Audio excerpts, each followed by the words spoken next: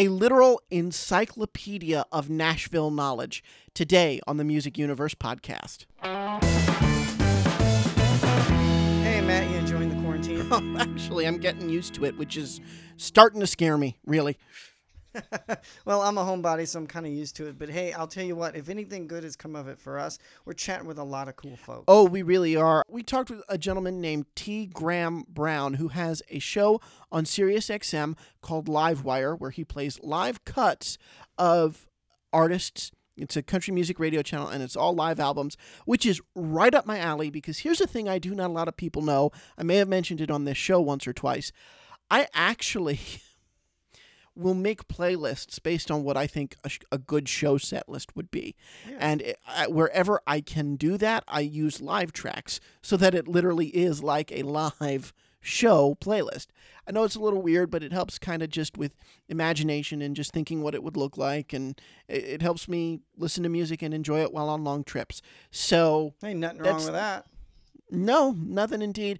And I thought we were going to get a chance to talk about this gentleman's career because he's had a lot of hits, a lot of great recordings himself.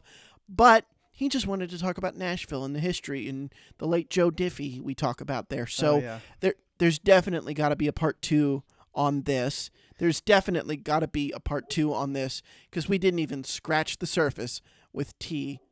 Graham Brown. We did not, and I might even label this episode part 1. Because he was super cool, and because we have so many interviews, we unfortunately had to cut him a little short, and but he said he's super cool to come back on, so we're gonna have to get with him and just chat because he plays live cuts from Joe and from Martina McBride himself, Tracy Byrd, all these artists, and he just also talked to us about the history of Nashville, and he could continue. I think a book needs to happen. Absolutely, it does. All right, here in just a moment, you'll hear why we need to do a part 2 with T. Graham Brown. We got so much to talk to you about because your SiriusXM show, Livewire, is still continuing, and you have had everybody. Your interview with Kix Brooks just aired. Unfortunately, we've been so busy with these, I haven't had a chance to listen to it, but you and Kix go way back, don't you? Oh, man, we go back to the very beginning. I guess we moved to Nashville.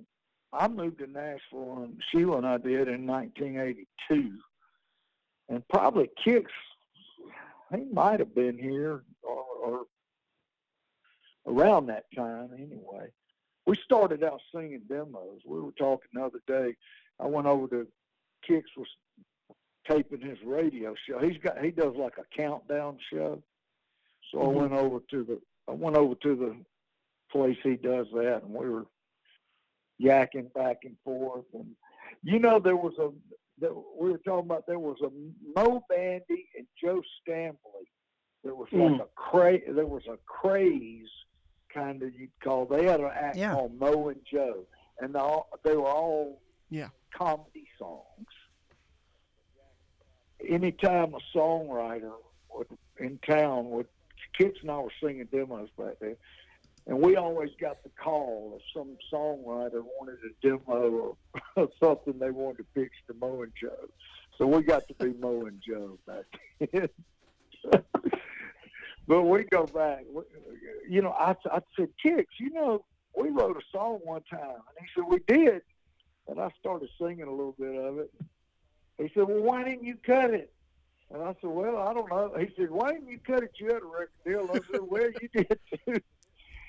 He said, I totally forgot about it. The first time that I ever went west of the Mississippi River, I think I tell it like it used to be, that was the first hit I had. It was either going up the charts or it had already been a hit. I might have been on the second single. I can't remember. It's been 1985 or 6. And we all went out. I said, do you remember that? He said, we went to Gilley's, didn't we? And I said, well, we went to Gilley's Rodeo Arena, and there was a bus load of songwriters. We just kind of loaded up the bus and made a road trip, played poker and all that. And I said, do you remember who was on the show? And he said, no. I said, Dwight Yoakam opened the show. And that's the first night I met Dwight. And I said, do you remember who closed the show? And he said, no, man, help me. I said, Miss Loretta Lynn. So it was really a fun trip. I can remember that trip. And I remember going down up under the bleachers of that rodeo arena to say hello to Dwight, to introduce myself to Dwight. That was the first time I ever met him. So I remember that night. It was really something. You know, I was scared to go to Texas. I don't know what I thought. I guess I thought everybody was going to be wearing guns and all like they do in the movies. I remember being really anxious about going. It's funny. Texas is fun. What you grew up. What now? I was going to say, Texas is fun. Everything's bigger there. Oh, I love Texas, man. I've been all over Texas now. We played, ain't no telling how many shows we played in Texas. But that first trip, I was kind of wondering if I was going to get shot. Shot off the saddle. It's amazing. Oh, wow. It's just wonderful how one person like that, mentioning Kix can launch you into these stories. And I see you have a name upcoming on Livewire, Joe Diffie, who we just lost. And I'm curious if you could tell us anything when that episode's going to air on Sirius and what your history is with him. Well, it's airing right now. Oh, really? Really? I just did a radio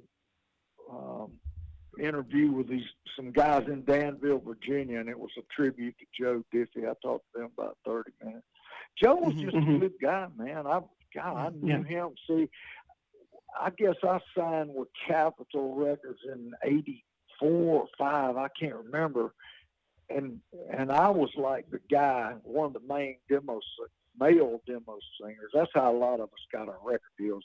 We would sing a songwriter demo, and then that tape would get pitched all over town to different artists and writers and A&R people, and you could get your voice noticed that way. I know Vince was doing a lot of them, and we quit doing them. I think Joe Diffie and Tricia Yearwood, they kind of were like next in line, and they started singing demos too. But Joe was just it's hard to say was. Joe was just a really nice guy, a regular. I told those other guys it's a cliche to say a regular Joe, but he was just a regular guy. Like I'm pretty much just a regular guy too, and we just never really went around star tripping or any of that stuff. We were just all hillbillies anyway. He was just a natural born country singer. He didn't put on or try to be country when he wasn't. He was a natural at it. And I'd see him at the Grand Ole Opry a lot. And he always had a smile on his face and maybe a joke to tell. I saw him a few months ago, actually on the stage of the Grand Ole Opry House. We were doing some sort of tour. They had some big shots coming into town, and they needed a couple of hillbillies to sit there and shake their hands and welcome them to Nashville. And Joe and I were a couple of them. But no, man, he was good. This was funny. This hit me the other day. There's this place in Baton Rouge called the Texas Club, and it's still there. When I was singing demos and just starting off singing jingles, I remember this company paid me $50 to sing a jingle for the Texas Club.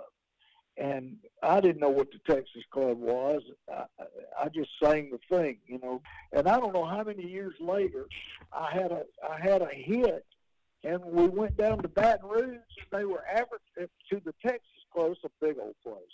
And so they were advertising us coming to the Texas Club, and it was me singing their jingle, so it was funny. I was playing there and advertising myself. And I remember it must have been, 1990 or something like that. And I remember a guy coming up. I even remember this guy's name. His name was L. Mixon Wilson.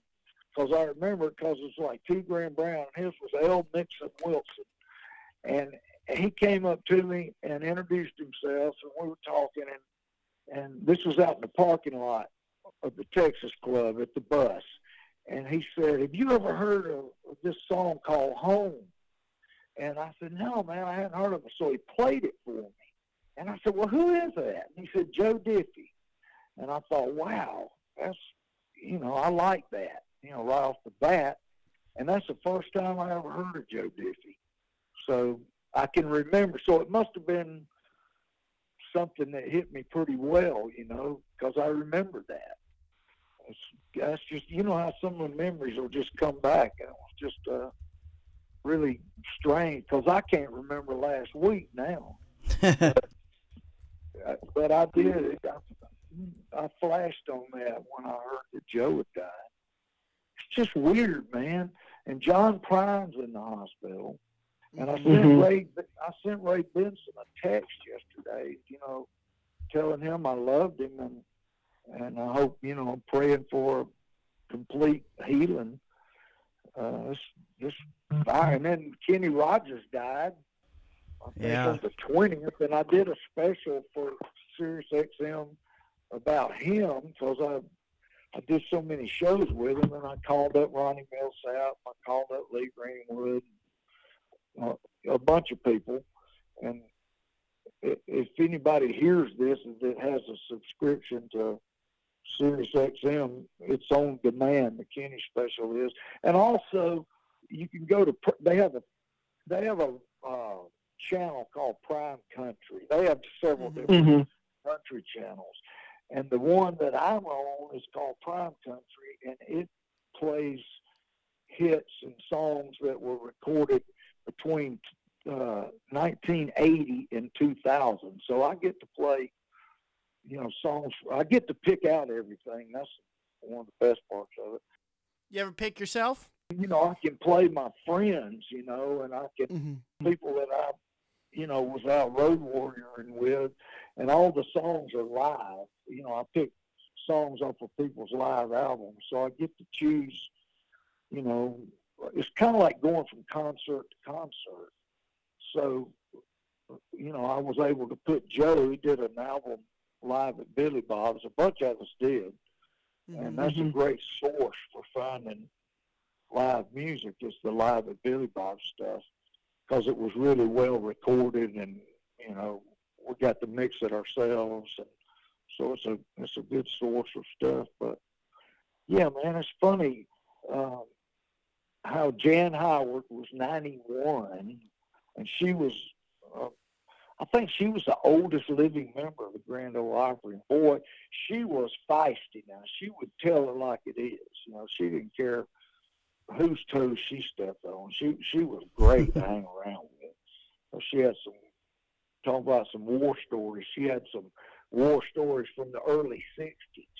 She could tell, how it was hanging around Patsy Cline and when Loretta first moved to town. And she was married to Harlan Howard, who's one of the greatest country songwriters ever lived. Yeah. So it's great talking to people like that. And she was actually a friend of mine. She came to church to hear me sing not that long ago. But, yeah, man, it's crazy. People are sure passing away, man. It's just, I guess we're just getting old. A man of my advanced age should expect this sort of thing. But instead, you're on the radio talking to other people of your advanced age and younger. But it gives me a sense of community that Nashville has. You said Jan came to hear you at church, and it just seems like you all talk to each other. I mean, no other music I think has that than country music, the sense that you all belong together. I lucked out. I came along at a great time. First of all, I got the greatest job in the world. I get to make people happy for a living, and that's such a joy. I've been blessed by God. It's kept me healthy, kept my voice working, and I've had a great career. And I tell people that I've gotten to work with, get to know, and become friends with, and they actually liked me or liked me. That was the most amazing part. But I got to work with all the one-name people like Conway and Loretta and George and Tammy and Willie and Waylon and Merle and Kenny and Dolly and Reba and just on and on. You know, I've had a blast, and I'm having more fun now than I've ever had. Sheila and I are, because the pressure's off. We're not out there chasing a hit. We're doing what we want to do. I mean, we're sitting at home right now during the virus. All of our shows got canceled. We had the biggest year schedule this year than I've had like in 15 years, and it's just dumb luck that all this other stuff's happening. You know, I'm hoping we can, start back at least by the summer, but I don't even know. Who knows? Yeah, I'm here in July 1st for a lot of the Live Nation tours, so hopefully that'll stay on par, or if not sooner. But tell us how you got your big break from demo singer to getting your own record deal. Man, I was a big fish in a small pond down in Georgia. I'm from Athens, Georgia, and I was raised down in South Georgia. My daddy moved us down there. My family are farmers. We've always been in agriculture. My daddy moved down to South Georgia and built a grain elevator. So I did my boyhood years down there, but I'm from Athens, Georgia. So Athens, I finished high school and went to the University of Georgia in Athens, and that's where I met Sheila, and all of my family went to Georgia. That's just what you did. And Athens has a great, and always has had a great music scene, so I was able to make a living and, play in Atlanta and Athens. I was scared to move, and I had a buddy said, "Man, you need to get out of Athens and move to New York, L.A., or Nashville." So Yeah, Sheila definitely. came home we were living on the farm, and Sheila came home from school one day. She had just finished up her master's work, and she said, "Let's go to Nashville." And I said, "Really?" She said, "Yeah, if we don't go, you're never going to." She said, "You'll be second-guessing yourself the rest of your life." So we just picked up and moved to Nashville. We had a 59 Ford station wagon and a 63 Volkswagen, and we moved. We didn't know anybody. We didn't know nothing about nothing. Sheila got a job waiting tables and working in a department store. And so I could go over to Music Row and try to figure it out. And I just talked my way into the demo singing, first couple of demos. And once they heard me sing, I started getting a lot of calls for it. But man, we used to sing demos for $20 a piece. I guess that first year I was there, I don't think I made but $900, something like that. Oh, wow.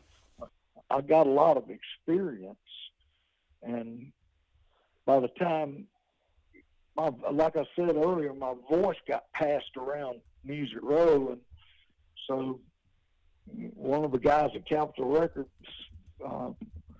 got me a record deal there.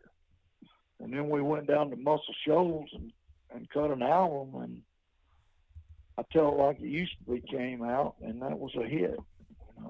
I had one single before that that's never made a record. It was called Drowning in Memories, but it's never been on an album.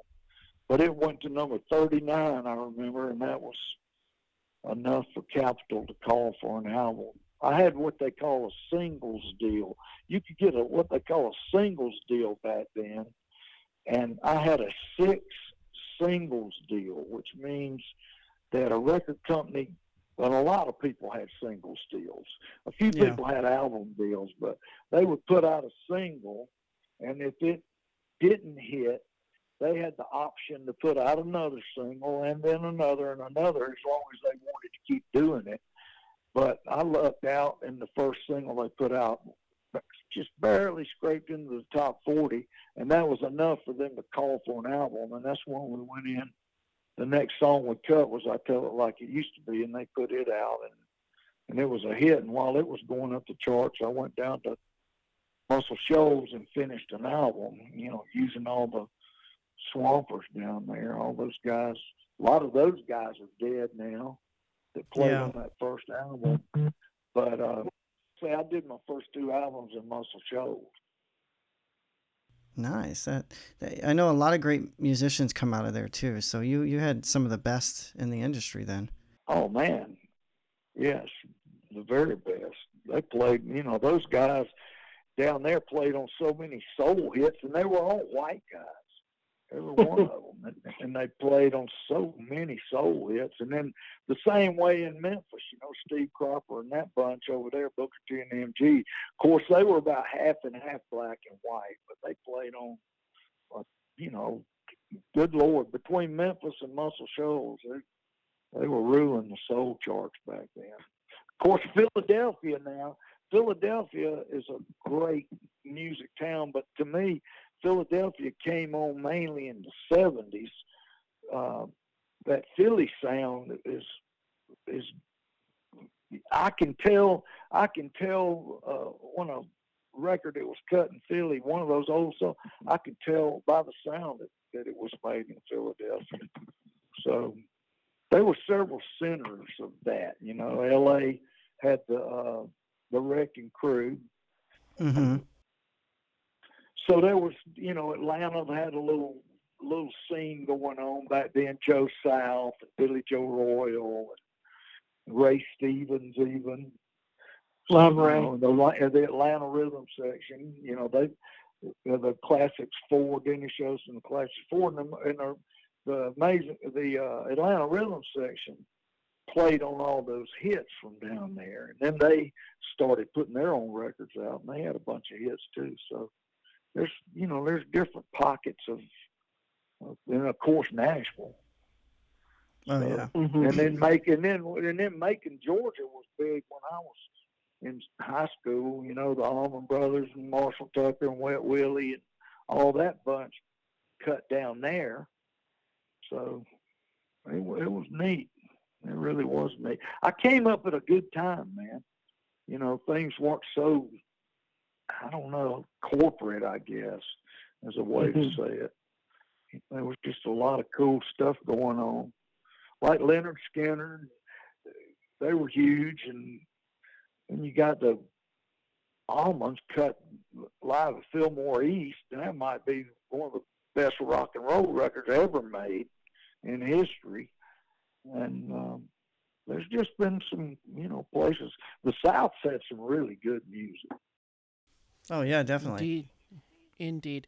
I was just gonna say in Texas too, man, and New Orleans. There's just been a lot of good stuff come out of these. And then you had the Grand Ole Opry, and it was blasting out. That Clear Channel WSM AM station went all over the United States, so people heard hillbilly music, if they wanted to, they could tune into that. So you are a wealth of knowledge. We need to have you back for like an hour.